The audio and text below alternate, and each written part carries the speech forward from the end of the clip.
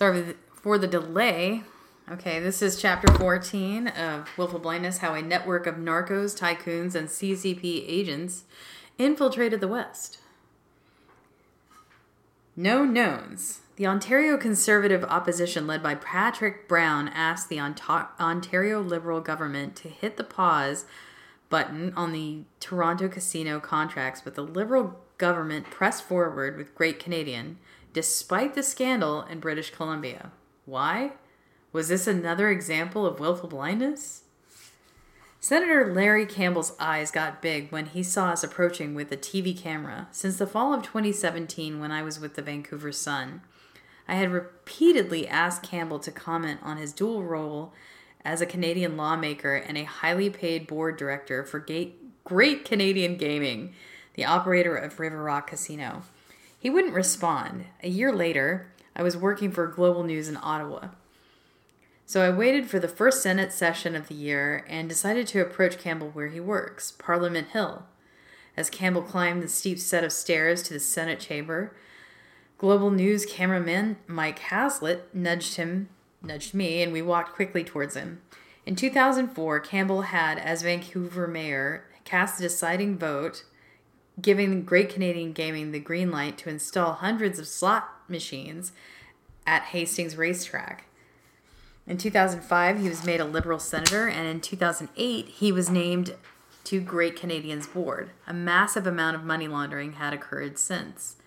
Based on suspicious transaction records and interviews with GPEB sources, I estimated that as much as $2 billion in suspicious funds could have flowed through BC lottery casinos since 2008. Much of this cash was from loan sharks. But the suspicious funds also included special VIP non-cash accounts funded by anonymous bank drafts and electronic transfer from anonymous bank accounts. And BCLC's so-called anti-money laundering VIP accounts were being used almost exclusively by the whale gamblers from China that did business with Richmond loan sharks at River Rock Casino. The VIP accounts were supposed to be the lesser of two evils compared to duffel bags of cash. But the loan sharks were funding them through banks and dirty currency exchanges shops in Richmond. So I had shown that BC was a big outlier in Canada for casino money laundering, and River Rock was an outlier in BC. All the evidence from RCMP and GPEB showed River Rock's VIP room was the epicenter, and Campbell was chair of the Great Canadian Gaming's Committee on Corporate Security and Compliance. This meant he was one of those responsible for ensuring that money laundering did not occur at River Rock Casino. I felt he had to answer for himself. So back in October of 2017, I repeatedly tried to get comments from River Rock Casino executives, including CEO Rod Baker and Campbell. A colleague at the Vancouver Sun had given me Campbell's private cell phone number. Campbell is known to be a jovial and charming interview when he's in the mood to talk with reporters. He answered the phone, but he must have expected another reporter. As soon as I identified myself, there was a brief pause, and then I heard, "I'm sorry, I'm not in Canada. I can't make out what you're saying." The line went dead. I called back minutes later, but Campbell didn't answer.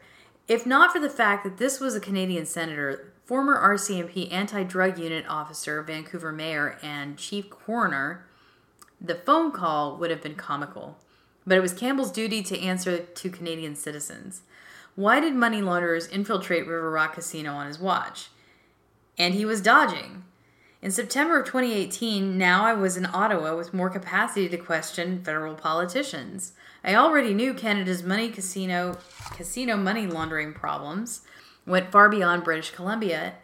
In May of 2018, one of my first stories for Global News probed the awarding of several Toronto area casino contracts to Great Canadian. This was controversial because the Ontario contracts were issued in 2017, while the company's flagship operation, River Rock Casino, was under a money laundering review called by BC Attorney General David Eby. The Ontario Conservative opposition, led by Patrick Brown, asked the Ontario Liberal government to hit the pause button on the Toronto casino contracts, but the Liberal government pressed forward with Great Canadian despite the scandal in British Columbia. Why? Was this another example of willful blindness? It would make another good question for Larry Campbell, a federal Liberal Party appointee. But he didn't just want to meet me, so we waited for him. Campbell reached the top of the stairs and stopped in the grand lobby, where paintings of British royals and eminent legislators are affixed to stone walls before towering columns and vaulted arches. He had to sign a document before entering the Senate. As he bent to sign the paper, I held my microphone towards him. Senator Campbell, I'm sorry to bother you at the moment. We're with Global News. You're a director of compliance at Great Canadian Gaming. Can you tell us any comments about the money laundering that is occurring at River Rock Casino? I have no idea what you're talking about. Oh my God, that sentence. Sorry, that's an editorial trigger for me. I have no idea what you're talking about, Campbell muttered without looking towards the camera. It appeared that his face was turning red. Senator, you serve the Canadian people, but as a director for the Great Canadian Gaming, you serve shareholders. Is there a conflict of interest there? Campbell finished signing his paperwork without answering and walked across the lobby to the guarded Senate chambers while we followed him with the camera rolling. I could ask only one more question before he walked past the guard. Senator, can you tell us how much you earn as a director for Great Canadian Gaming? He didn't respond. On September 18th, Global News published my story. BC's River Rock Casino has been called the epicenter of money laundering by international organized crime groups, I wrote. Throughout the Troubles, Senator Larry Campbell has collected more than $800,000 in cash compensation and about $2.1 million worth of shares as a board director of the company that owns the casino, Great Canadian Gaming. The story noted that under Canada's laws, senators are permitted to be directors in private corporations and receive compensation. But was there not a deeper ethical concern? As serious public safety and social issues related to casino money laundering rock BC, and polling numbers show mounting calls for a public inquiry, could Campbell effectively champion casino reforms that may be called for in BC society? My story asked. Or would he, like many casino industry spokespersons have over the past year, claim that BC casinos are adequately complying with the laws currently in place? Would he champion BC citizens or Great Canadian shareholders? He has yet to answer these ethics questions. As former U.S. Defense Secretary Don Rumsfeld once put it, in assessing a field of knowledge, there are no knowns. These are the things that we have discovered and understand.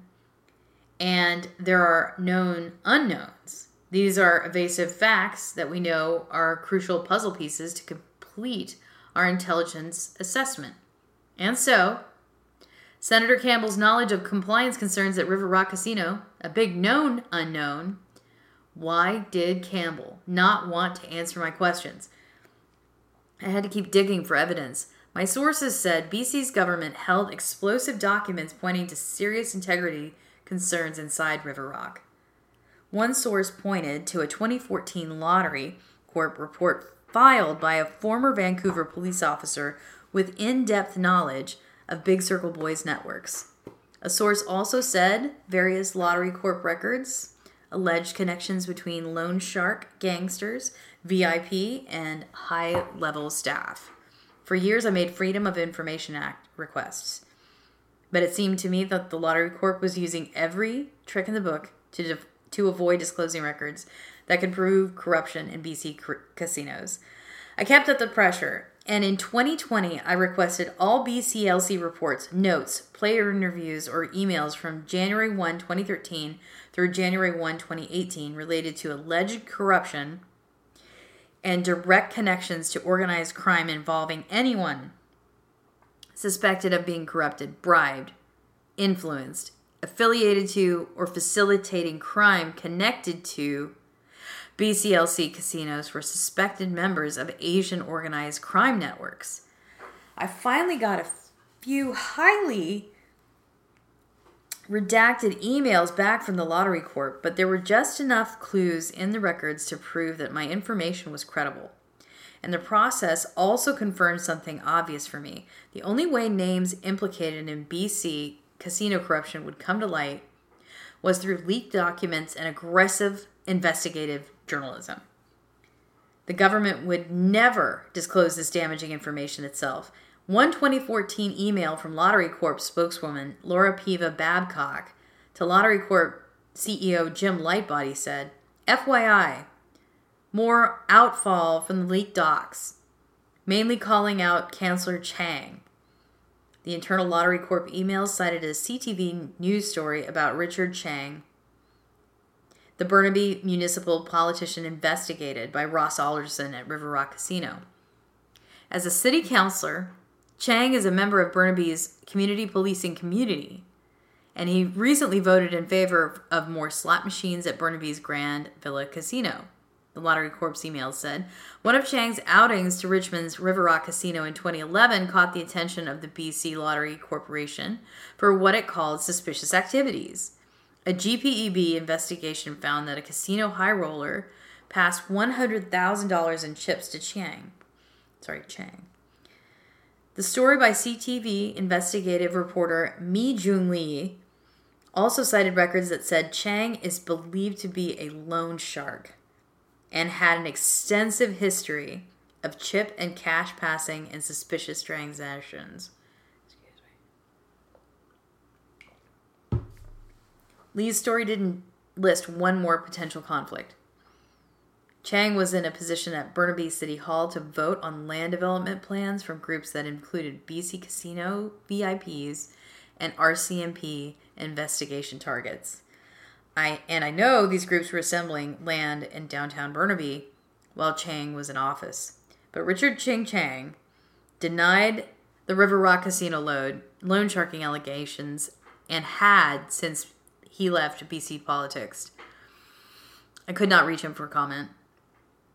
Another chain of redacted Lottery Corp documents pointed to corruption concerns involving a high-level staff at River Rock and RCMP investigation targets. In October of 2013, Ross Alderson wrote to a Lottery Corp casino investigator, Steve, can you give me the iTrack number regarding that incident you observed outside River Rock Casino Resort involving redacted information and redacted information? The Lottery Corp investigator emailed back explaining that the staff had discussed a potential corruption investigation and documented their surveillance observations, but an official Lottery Corp incident report had not been created given the sensitivity of the subject matter and the level of staff involved. I called our RCMP contact who was investigating some of these people previously, redacted. The Lottery Corp email says, the RCMP team was busy with other files and the file had been put on the back burner.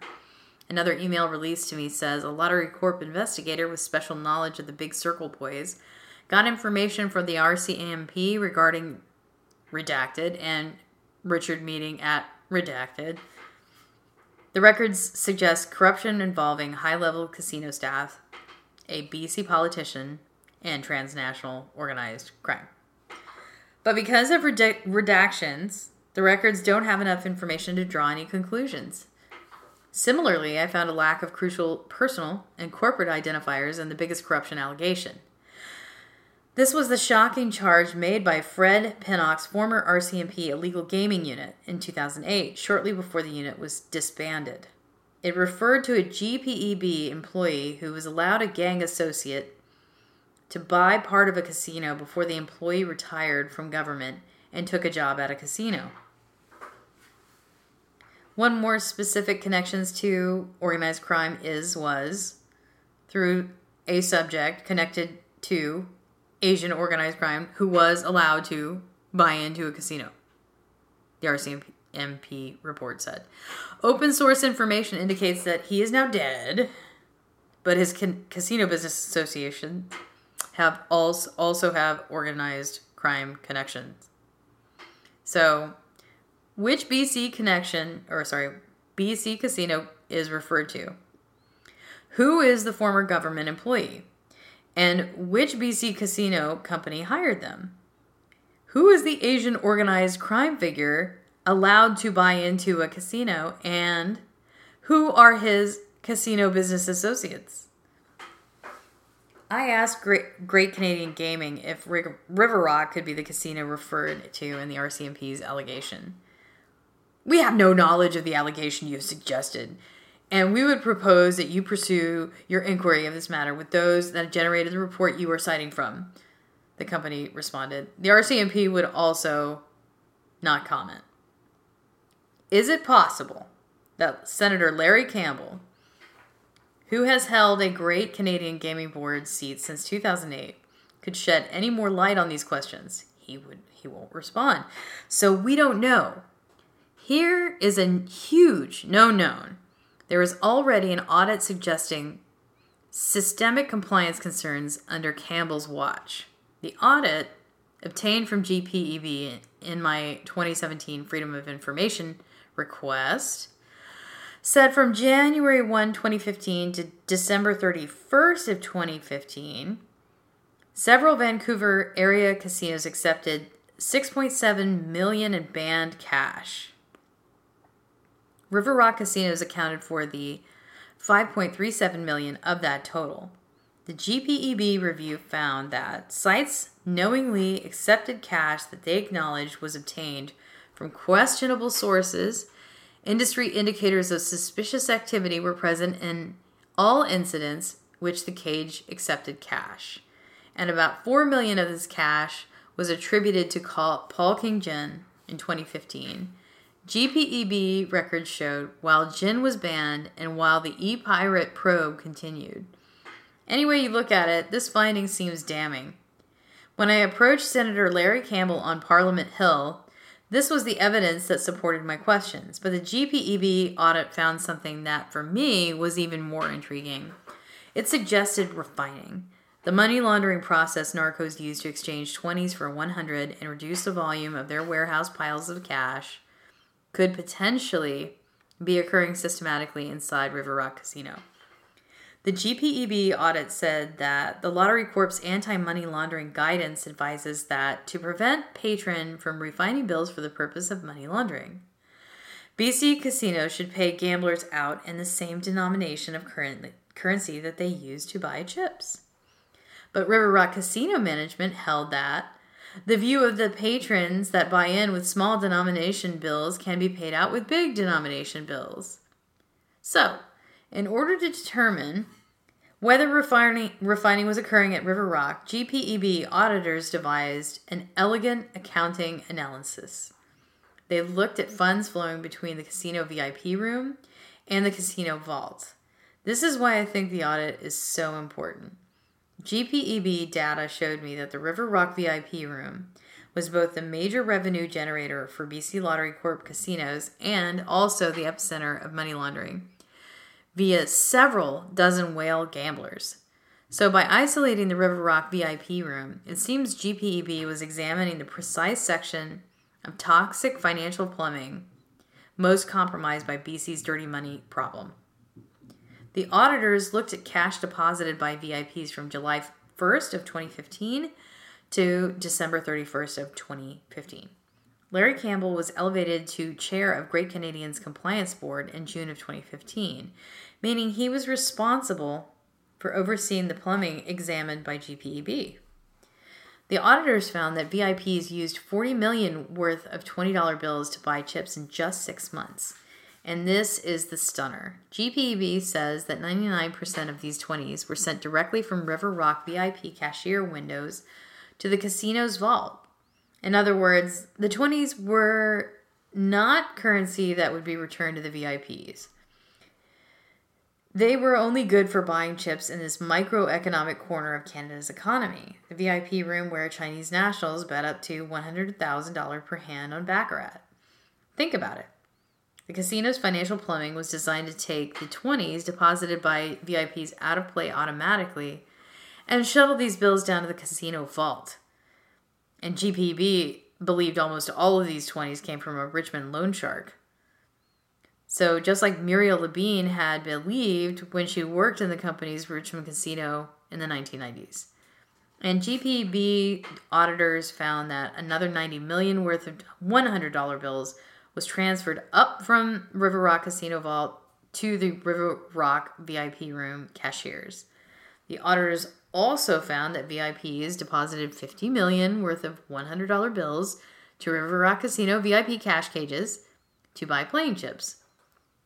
But almost all of these $100 bills stayed in circulation in the VIP room. These $100 bills were not sent down to the casino vault. Recall the U.S. hedge fund manager John Tudor Jones' famous quote, "The whole world is simply nothing more than a flowchart for capital." And now apply that wisdom to a flowchart of the River Rock VIP room. What the auditors established is that $20 bills came into the VIP room and then immediately vanished to the casino vault. And then hundreds came up from the casino vault for circulation in the VIP room. And then the hundreds that came into the casino with the VIPs stayed in circulation. They did not get vacuumed down to the casino vault. As I wrote for the Vancouver Sun, this suggests that $20 bills not wanted by VIP players at River Rock were taken out of circulation at the casino. And $100 bills that were desired by gamblers were kept in play. And the auditors concluded, "Our analysis found that nearly all patrons that bought with 20s were not paid out in this denomination.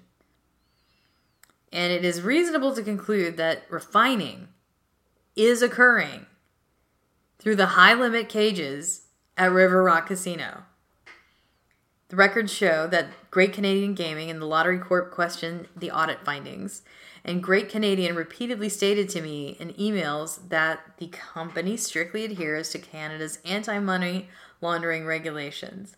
But the power of this particular allegation can't be overstated. The GPEB audit painted a hell of a picture, and the picture's title could have been,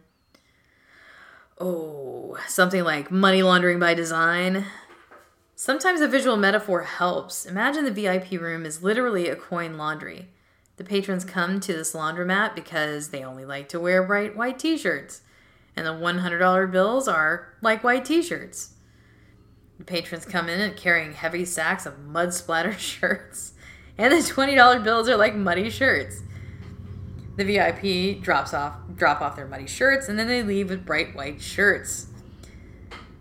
The coin laundromat exists to turn the muddy shirts into white shirts, and it is there to turn 20s into 100s. And this next part of the picture is my imaginary supposition, but it outlines a section of plumbing that needs to be examined.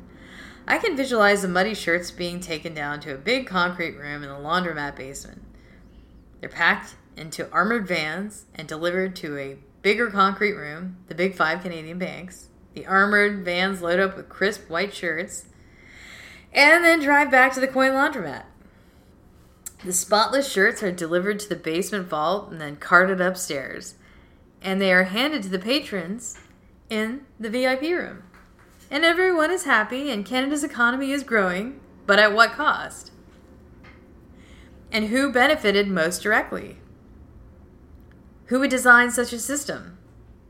I eventually learned that Asian organized crime's interest in buying into BC casinos wasn't limited to the case cited in 2008 by Fred Pinnock's former RCMP illegal gaming unit, or the 1990s Casino-Gate scandal when Kwok Chung Tam may have tried to influence a casino license application, according to Canadian court files. Because in 2015, Stone Lee, the Lottery Corp investigator, reviewed video footage showing Paul King-jin talking with employees of Starlight Casino in New Westminster. The employees told Lee that Jin was asking about an investment proposal for the casino's owner, Gateway. A lawyer for the Starlight Casino later claimed the meeting was actually about real estate development near the casino.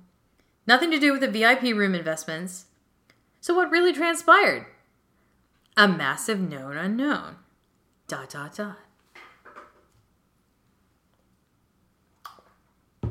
Another known unknown is the Ontario casino contracts. Using Freedom of Information law, I found that Alcohol and Gaming Commission of Ontario, AGCO investigators opened an investigation after Ontario's government awarded Great Canadian Gaming contracts, including a major gaming expansion at Toronto's Woodbine Casino. These investigators were specifically interested in an alleged money laundering transaction in River Rock Casino's VIP room in fall of 2017, involving a VIP host, that I had exposed in reports for the Vancouver Sun. Ontario Provincial Police Detective Constable Dan MacDonald had emailed to GBEB and said that he had to liaise with RCMP concerning the River Rock Casino and any other related investigation. As you likely know, Great Canadian Gaming has bought a few casinos here in Ontario. Now I'm supposed to find out what is going on in BC, MacDonald wrote to Kenneth Ackles of BC's Anti-Gang and Anti-Illegal Gaming Unit. So Ontario's casino regulator was monitoring the investigations in BC in connection to Great Canadian Gaming's new casino contracts. Why did the Ontario Liberal government then allow the contracts to proceed? And why, in late 2017, did the Ontario Progressive Conservative, PC, party stop urging the provincial government to freeze the deals? As it reported for Global News, under former PC leader Patrick Brown, the party had slammed the Liberals in the legislature. I obtained party emails that showed former PC party president Rick Dykstra sent out emails titled Corrupt Gaming Strategy and citing the money laundering probe in BC. Should we be going after these guys in the House, Dykstra wrote to Patrick Brown? We show their process is corrupt, and we can call their whole strategy into question. I just spoke with Duncan Brown, a former head of the Ontario Lottery and Gaming Corporation. He said based on this, he would toss Great Canadian Gaming. My investigation for Global News showed that a Toronto hedge fund with a massive bet on Great Canadian Gaming had repeatedly lobbied the PCs to hit the mute button on their criticism. Whoa. The hedge fund, Bloomberg Sen, was powerfully connected and influential, to say the least. Its board of directors included significant donors to both the Ontario Liberal and PC parties.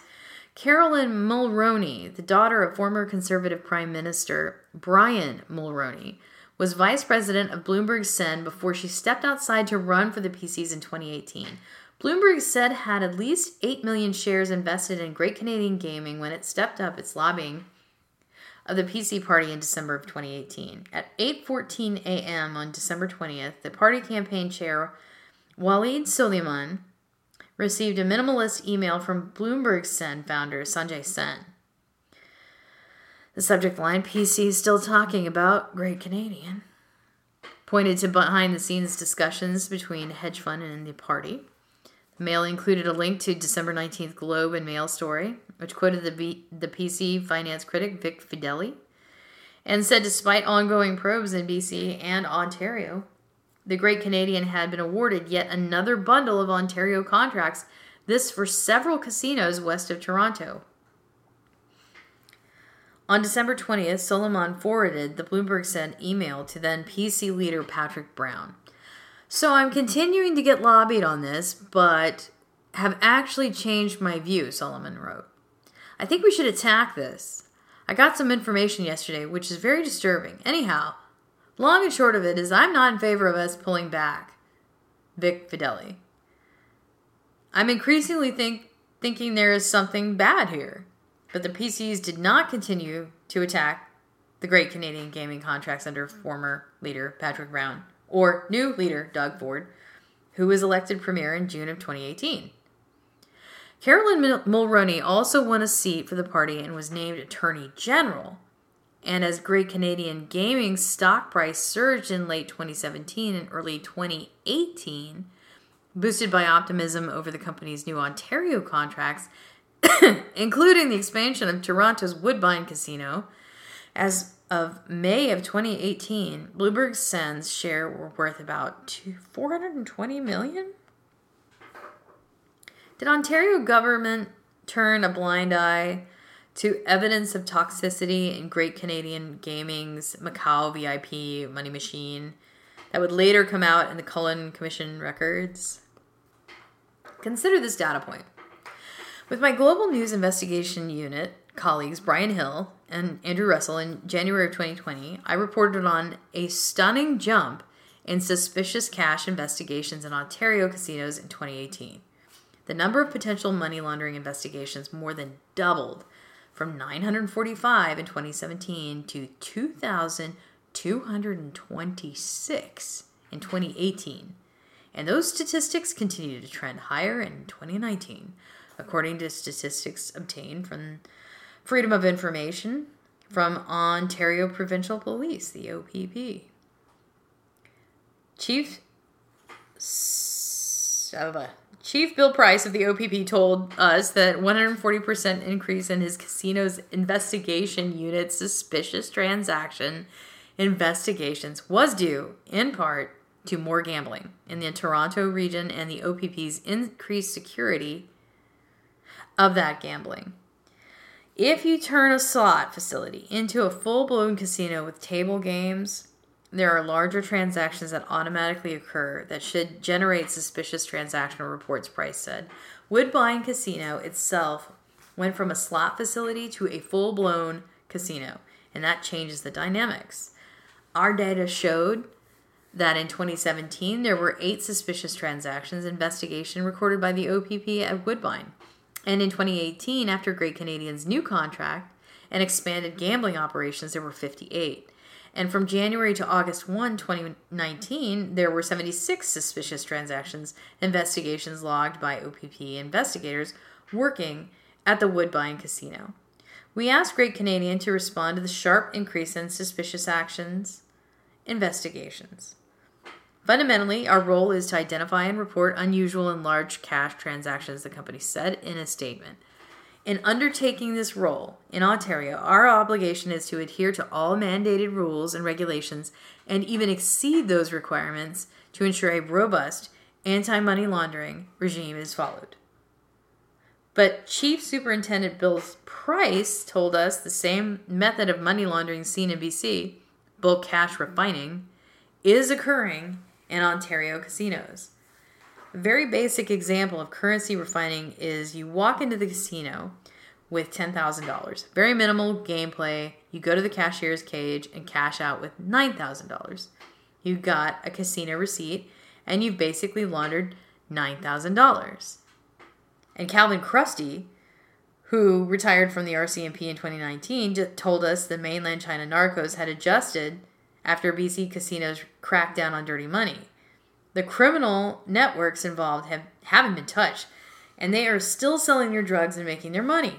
He said, money laundering is like a product of their crime, just like dead kids and corrupt politicians. So that dirty money will find the cracks. And we heard the same thing from Canada's Criminal Intelligence Service.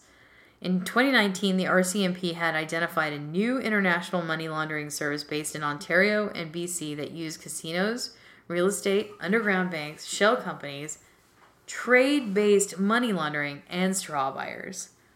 Police believe this elite professional laundering service was washing upwards of hundreds of millions each year. To me, it looked like the Ontario-BC money laundering cartel matched the silver underground bank's modus operandi precisely. I had started my journey into transnational underground banking without any understanding of how it worked. The concept of an ancient system using credits and debits backed by pools of drug cash worldwide had never crossed my mind when I began evaluating Vancouver's explosive real estate prices. For me, the connection between real estate and casino money laundering wasn't even unknown back in 2013. But in June 2020, I got the confirmation of what my pattern recognition had been telling me since 2015. By looking at real estate developers and crowdfunders from mainland China, I had stumbled across the casino whales and loan sharks that defined the Vancouver model. A September 16, 2015 email from Lottery Corp anti-money laundering investigator Daryl Tottenham to Ross Alderson was CC'd to Alderson's boss Brad Desmarais. The email included a federal court judgment, Lau versus Canada's Minister of Public Safety, and it referred to my September 14th story, Vancouver Province story, inside the world of BC's top realtor. Excellent article, got a little bit of everything going on in this story, Tottenham's email said. Just a FYI, a few of the main players in this story are redacted. I had named a number of Julia Lau's real estate clients and crowdfunding associates. This redacted Lottery Corp record indicated the people I had named were VIPs or loan sharks. While much of Tottenham's email is redacted by Lottery Corp, there is enough content to prove that Lau and her network were red flagged by casino investigators. And the email showed that Lottery Corp brass was warned in 2015 that this prolific mainland China real estate investor network was involved in suspicious casino transactions. So the main subject of the article, Julia Lau, redacted, the email says, however, the friend she got some of the money is redacted. Also, I tracked is redacted. Here's another good one, redacted. One other player in this story, which is a player with redacted and is redacted. In my province story, I had reported on Canada's seizure of $133,000 cash from Julia Lau and her contracted agent, Jason Edward Lee, because the source of the funds could not be identified. The friend referred to in my story and Tottenham's email was Mei-Lin Chen, the former Guangdong duck farmer who had rapidly amassed a fortune in factories and real estate development in southern China before moving to Vancouver and quickly buying some of the most expensive mansions in the city, and then jumping into crowdfunding development and land assembly with Julia Lau and Kevin Sun. In the Lau versus Public Safety Minister case attachment, there are indications that Tottenham was focused on Mei-Lin Chen. I have not been able to reach Mei-Lin Chen for comment through his Vancouver development companies, including Global Dingy. Mr. Chen remains an enigma as his real estate development footprint grows in Vancouver. He's developing towers across the city and owns a hotel in downtown Vancouver. Even his son, Ding Chen, made headlines in the South China Morning Post after the young man's Instagram feed revealed he had used Mei-Lin Chen's credit card to buy $5 million custom Bugatti Chiron. A $5 million custom Bugatti Chiron. It was a nice addition to the Chen family transportation hangar in Canada, which included a $50 million Bombardier Challenger jet bearing Ding's name painted in gold. So what? Is there any concrete reason to question Mei-Lin Chen's riches and associations in Richmond? Yes, there is. On September 14th of 2017, a man parked a silver Mercedes-Benz SUV outside River Rock Casino and walked inside with a gray bag containing $200,000 in cash. He was met by Lisa Gao, a River Rock Casino VIP program manager, and she escorted him to a private cash cage. They ducked inside, and he placed 4 large bundles of cash on the counter. They were bricks of $100 bills wrapped in elastic bands. This is the way that criminal proceeds are packaged. Banks don't issue $200,000 in elastic bands.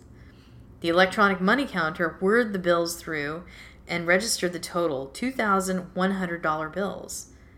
The man walked out to a baccarat table, and Lisa Gao brought him a purple velvet River Rock Casino pouch holding 40 casino chips. Each chip was worth $5,000, and the man walked out of the casino with $200,000 worth of River Rock chips without playing a hand.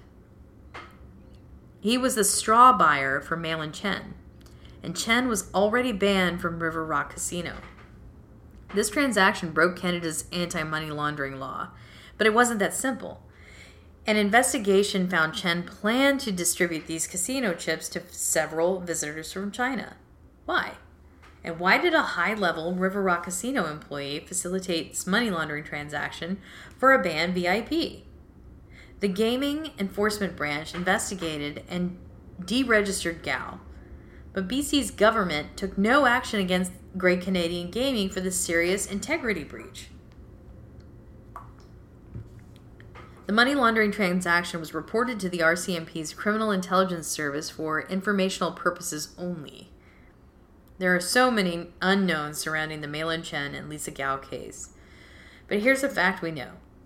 This all happened on Senator Larry Campbell's watch. ... Our Global News National Investigations team met in July of 2019. Canada's public health agency had to put out brutal new statistics. Opioid overdoses had killed 10,300 Canadians from January of 2016 through September of 2018. There were almost 4,000 deaths in 2018 alone. Most of the fentanyl overdoses were in BC, Alberta, and Ontario. But Vancouver's downtown east side was the epicenter of this national tragedy, and for the first time in modern history, BC's life expectancy was dropping due to fentanyl overdoses. My colleague, Stuart Bell, asked a simple question: who is getting rich selling the fentanyl that's killing Canadians? I said I thought I would answer the question. Lots of criminals across Canada were selling fentanyl. The vast majority of them were coming in from mainland China, and many shipments arrived in small postal packages. But according to my sources in BC, at the very top of North America's fentanyl trade were the same people laundering massive piles of cash in BC casinos. It was the network orbiting the Big Circle Boys, the same loose coalition of uber criminals that had been running heroin loads into Vancouver ports since Expo of '86.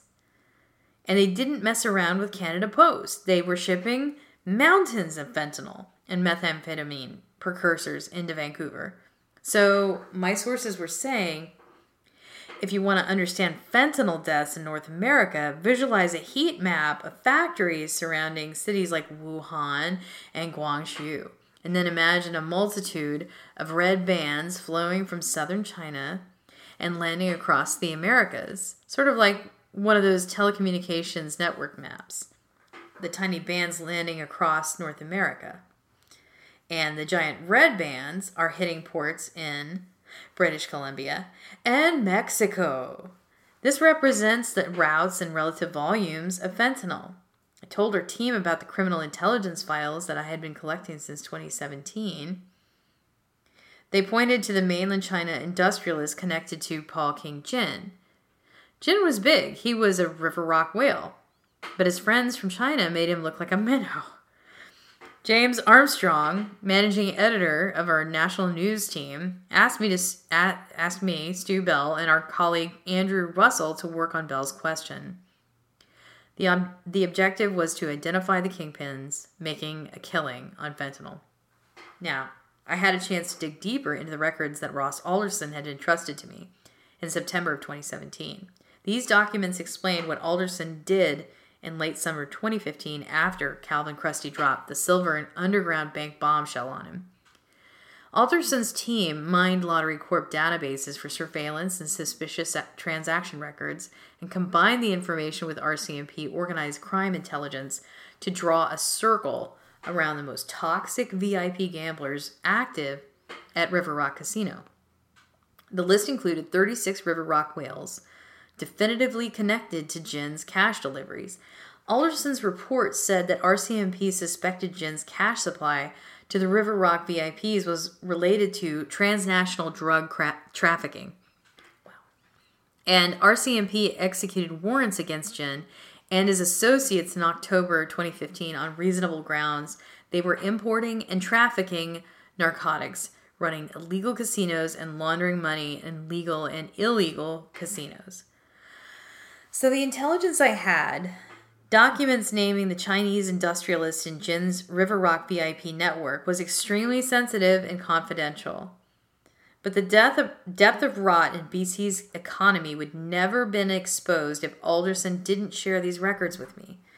When he argues that he changed the history of BC casinos, this is what he means.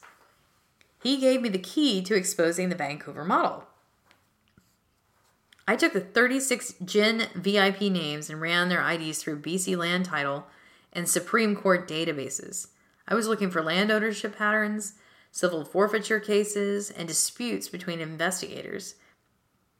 When flags came back connecting whale gamblers to various shell corporations, I could identify company directors and lending agreements. I could tie in luxury auto leases, criminal record searches.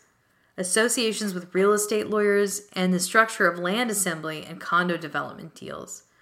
For example, by matching a Burnaby address used to lease a 2018 BMW X-Drive and obtaining banking records, I was able to establish that a BC Lottery Corp casino employee was the director of a shell company used to launder proceeds from a Richmond illegal casino, allegedly run by the Big Circle Boys and Paul King Jin and Lap San Peter Pang. In simple terms, by cross-referencing open source records with highly confidential Lottery Corp records, I could make groundbreaking conclusions. I found many of the mainland China whale gamblers who took massive cash deliveries from Jin and committed dozens of suspicious transactions at River Rock Casino also had big land holdings in British Columbia. And they were also receiving strange, gigantic, short-term real estate loans from Paul Jin and his associates. It took a while to figure out the purpose of these loans because the transactions are complex and meant to confuse. Basically, the borrowers and lenders were colluding to buy Vancouver mansions like they bought casino chips. Sometimes the loan sharks really acted like loan sharks. They gave $500,000 cash loan to you. You offered your home as collateral and in a promissory note, and you paid the gangsters back in China or gave them bank drafts or checks in Canada. If you didn't pay, it got violent. But often the loan sharks and his borrowers were in the same gang. They used straw buyers and straw sellers to manipulate home sale prices and launder money. And after the lenders and borrowers conspired to launder drug cash into one mansion, the homeowner would take out more and more private lender cash against the home from the same network of loan sharks. In this way, the gangsters could buy more homes in Vancouver. And they added value, building or renovating mansions and paying contractors drug cash under the table and flipped homes to bank the proceeds.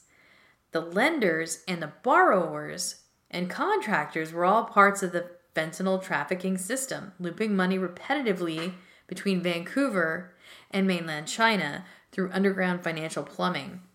They were so brazen that they used BC courts to make real estate money laundering look like legitimate civil law disputes. And some of the BC Supreme Court cases explicitly drew links between BC casinos, Macau casinos, prostitution, and enormous pools of real estate wealth in mainland China. In order to expose the dark matter core of Vancouver's exploding real estate prices, one BC Supreme Court file provided me a gold mine of documents. The case involved a man named Jia Gui Gao. Gao was on Ross Alderson's list of 36 River Rock VIPs. He had 28 suspicious transactions at River Rock Casino. My criminal intelligence source indicated Gao was a police official in mainland China. Court files said he had tremendous real estate wealth in China, and he was named on RCMP investigation documents that detailed a massive surveillance operation into a cartel allegedly involving, in BC, money laundering, human trafficking, weapons trafficking, and a big-name hunting junket.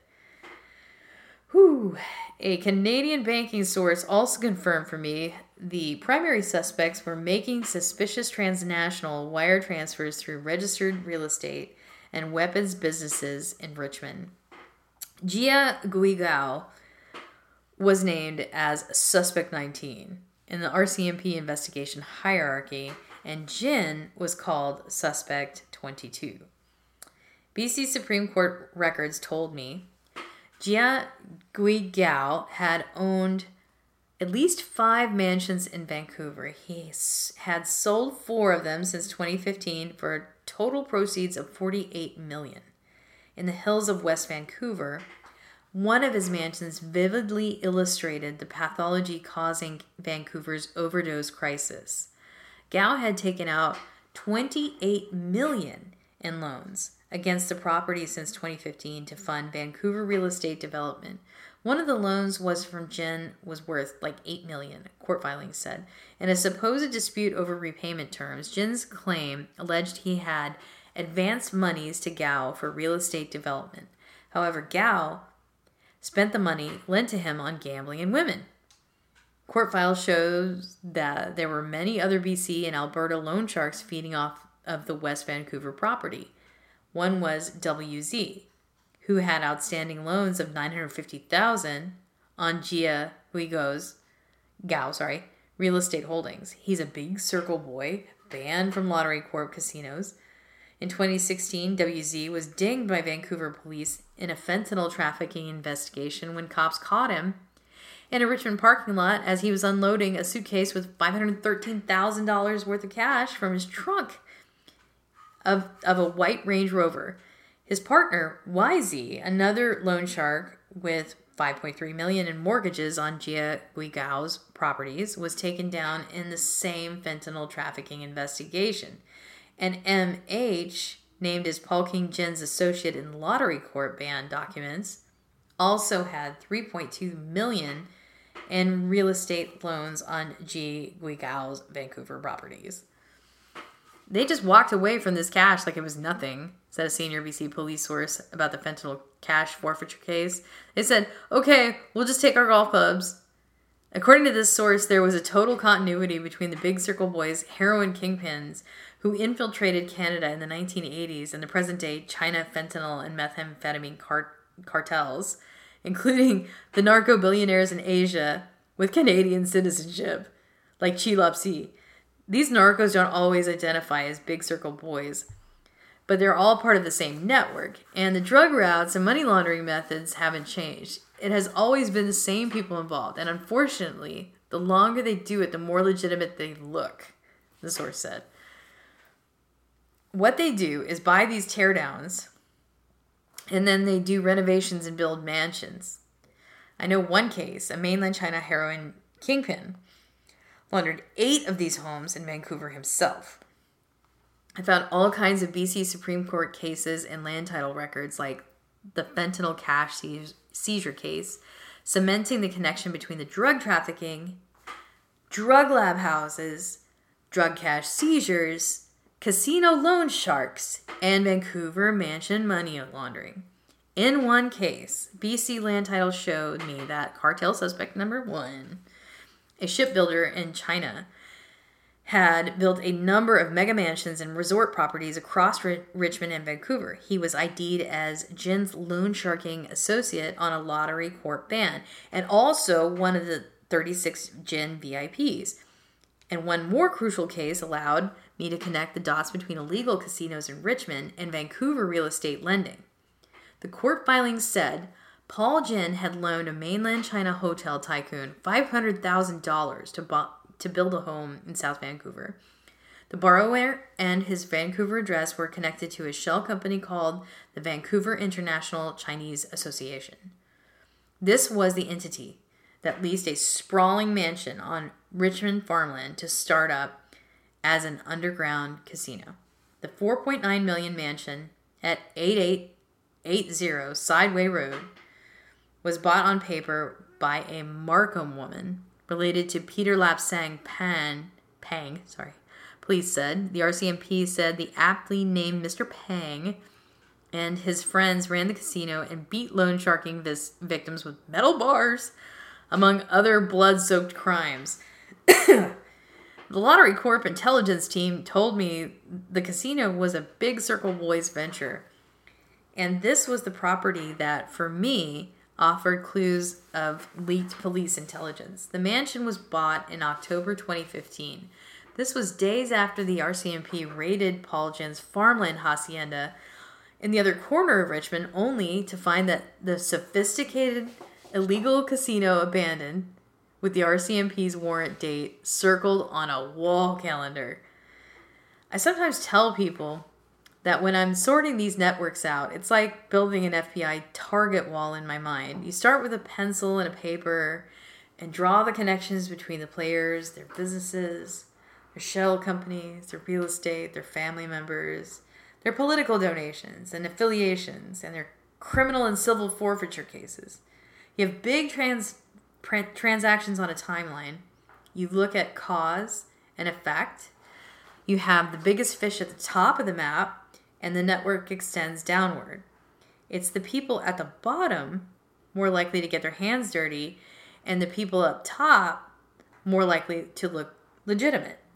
My FBI wall had Big Circle Boys loan sharks, River Rock VIPs, Chinese industrialists, police, military, and Communist Party officials. Legal casinos, illegal casinos, BC government casino staff connected to Big Circle Boy casinos. I had fentanyl and ecstasy and methamphetamine trackers.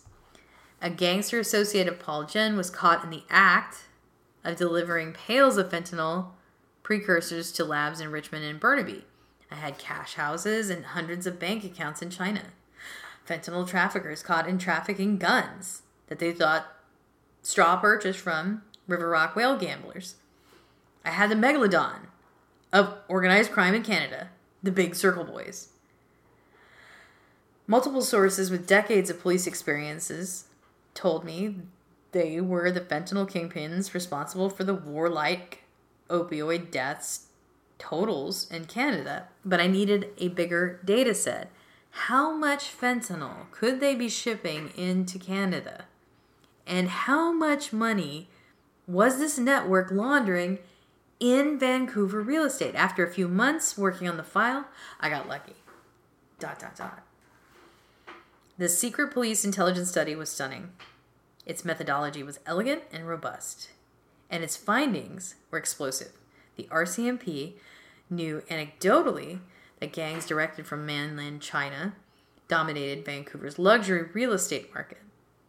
During the e-pirate investigation, police analysts began to understand the sheer scale of the narco proceeds looping between Vancouver and China.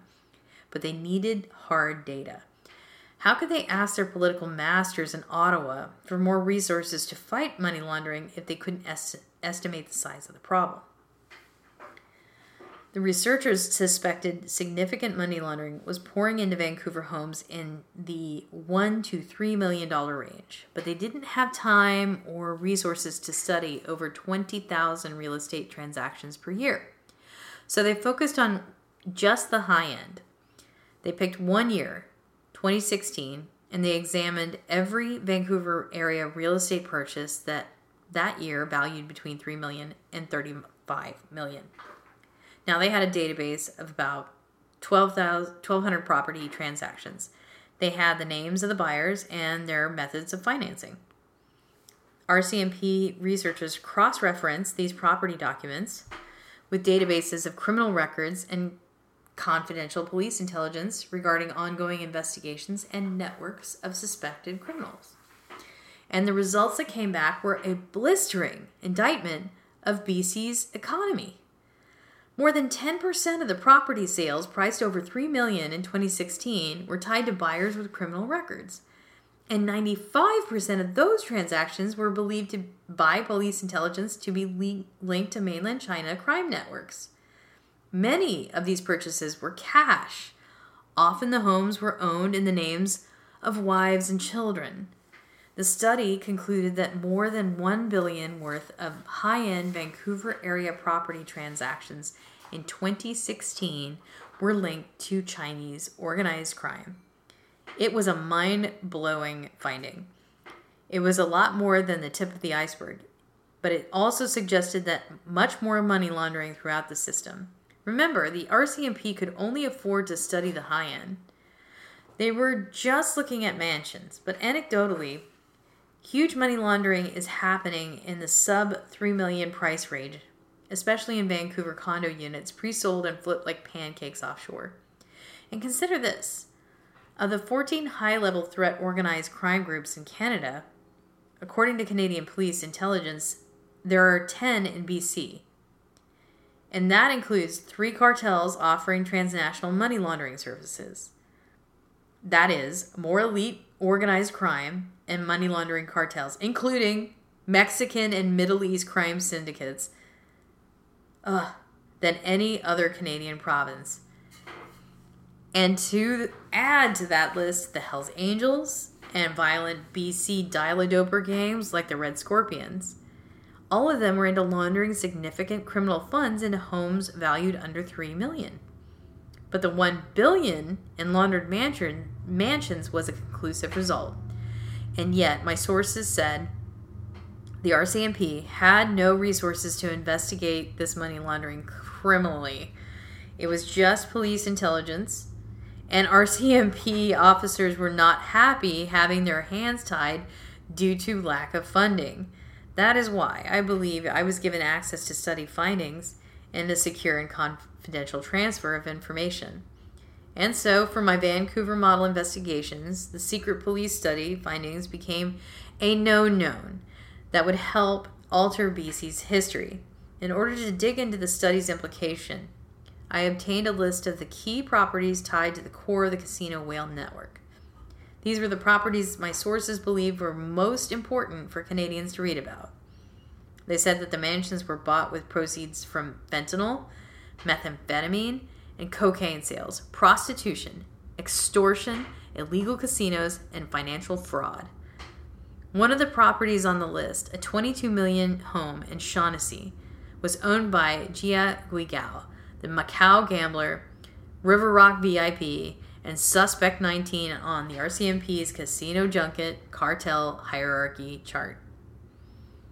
Property records show that Gao bought this mansion on Matthews Avenue for just $7.5 million in 2011, but after Gao and the network of loan sharks started to run multiple cash loans through the asset, the home was eventually sold in 2016 for $22 million.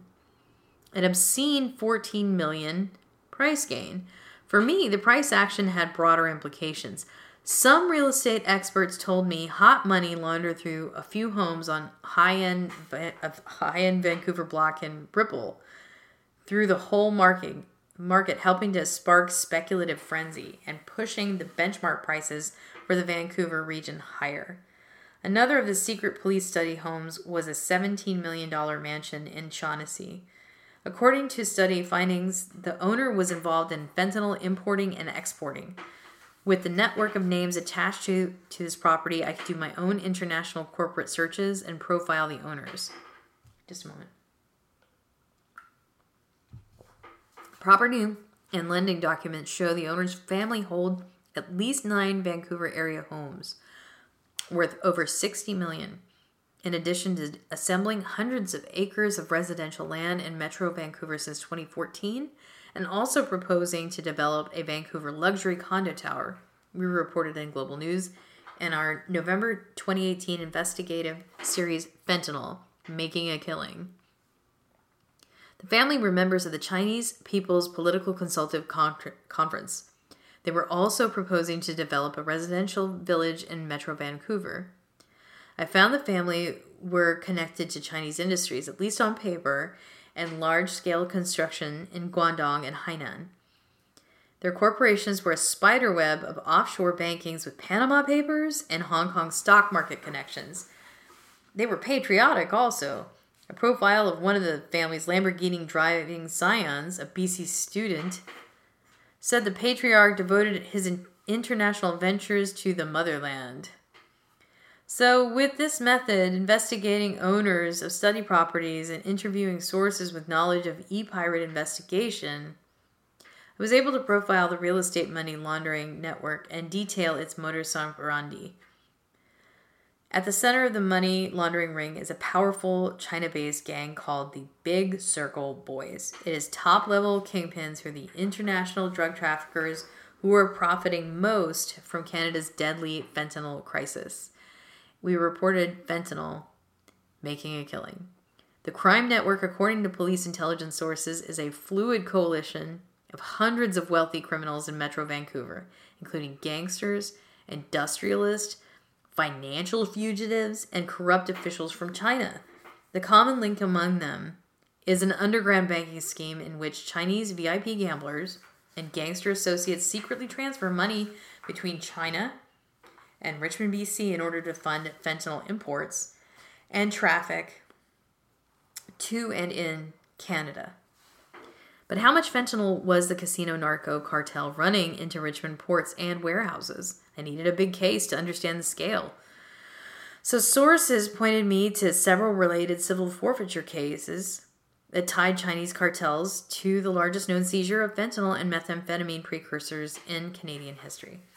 Looming behind the purchase of 880 Sidaway Road, a palatial red and gray building guarded by black iron gates and ornamental golden lions, was an alleged network of narcos that police would eventually link to an 85-ton shipment of precursors for drugs, including fentanyl. We reported in Fentanyl Making a Killing. The civil forfeiture cases described how police raided a chemical research company in Richmond on November 23rd of 2016, taking down a Canadian businessman allegedly used by the Chinese cartel. 2 days later, police caught another man, Paul King Jen's alleged associate, making runs between the labs. On November 25th of 2016, officers stopped GW as he loaded buckets into his Nissan Pathfinder. They arrested him and searched the vehicle, seizing a number of drums containing NPP, a fentanyl precursor produced in China, I reported for Global News. The forfeiture claim didn't exactly say how much NPP was seized, and RCMP search warrants have been sealed by the courts. But for comparison, according to an unrelated 2017 seizure case in Massachusetts, several containers of NPP weighing 50 kilograms could produce as many as 19 million fentanyl pills. And according to the DEA, the pills could be worth a US $570 million on the street. So it is perhaps reasonable to believe that GW was caught with a similar amount of NPP in one single bust. But the Canadian businessman, allegedly working with the Chinese cartel, had received 85 tons of precursors from 2014 to 2016, according to the RCMP. So again, the court records are sealed, so it's impossible to calculate the blend of precursors involved in the seizure, and so I can't really conclude how many fentanyl and methamphetamine pills this mountain of precursors could have pressed in Canada. But sources with knowledge told me it is safe to say that the amount of toxic pills produced had tremendous impact on Canadian society. And not only Canada, we are talking about shipping containers of pills worth more than hundreds of millions on the streets. Profits to the Chinese transnational cartel are in the order of billions. And this cartel is importing precursors from China and exporting pills from Richmond and Markham to countries including Japan, Australia, and the United States. So this brings up a point that Senator Vernon White, a former Canadian police chief, made to me. He sits on Canada's Parliamentary National Security and Intelligence Committee, which makes his observation even more significant for me. He said China's state-controlled fentanyl-producing factories could be shut down if Beijing wanted to act, and Canada could be demanding that China stop the flow or face trade sanctions. I've been in policing 33 years, and I have never seen anything with the profitability that fentanyl has, White said. This is a security threat. If terrorists were killing 5,000 to 6,000 people per year, we would do something about it. My sources in national security and intelligence communities said the same thing. If China wanted to stop fentanyl from flooding the West, it could. So for me, this raised a lot of new questions. People in civilian, police, and military intelligence were starting to wonder if China's fentanyl represented hostile state activity. Why were the Big Circle Boys untouchable in China? Why were they enabled to ship deadly toxic opioids worldwide? So I went back to my sources who understood both the RCMP money laundering study and the Big Circle Boys structure. They told me the Chinese narcos controlled chemical factories and customs with protection from the elite Chinese Communist Party officials. There are so many players we have identified in BC. An international policing expert told me. But this is all directed from inside China. At the very top, they are insulated. It's government officials. And there was a lot going on in our fentanyl Kingpin series. My reporting suggests that corruption in China was responsible for Vancouver's housing affordability and fentanyl overdose crises. Of course, there are factors. Canadian banks and casinos and regulators are implicated. Real estate speculation is a widespread lifestyle in Vancouver with many beneficiaries. But my research shows transnational organized crime directed from China is a driving force, and it's driving home prices higher. The police study findings come amid Metro Vancouver's housing affordability crisis, in which middle-class families have been priced out of the city. I wrote for Global News, citing the experiences of Andy Yan, a pioneering researcher of offshore money in Vancouver real estate. Some analysts believe a flood of money from China in recent years forced Metro Vancouver home prices to disconnect from the region's median household wage of $72,000, which ranks among the lowest for Canadian cities and 50th in North America. Yan, director of the city program at Simon Fraser University, bundled this implications up with this quote. "This is financial fentanyl for our real estate. You've found $1 billion, but it is probably magnified in the banking system with all the black money, gray money, and legitimate money cascading through local institutions, making a toxic sausage. So this is a national security issue and also a national financial issue." And in my analysis for Global News, using Occam's razor, I lined up real estate prices, drug deaths, and suspicious transactions. Correlation doesn't prove causation. But when you see 3 or 4 data sets lining up elegantly, it can make a hell of a case. And this is what I see. In 2012, when Vancouver real estate prices graph turned vertical, illicit fentanyl overdose death charts started to break upward, according to BC coroner data. And the fentanyl fatalities rose exponentially from 2014. Money was flooding into real estate, and fentanyl was flooding downtown Eastside. The trends echoed neatly in BC casinos. GPEB data showed suspected drug money transactions going exponential from 2010. There were 64 million in suspicious cash transactions in Lottery Corp casinos in 2012.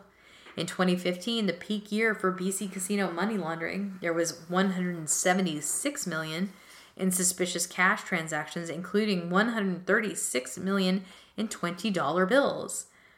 It was a record year for BC real estate, too.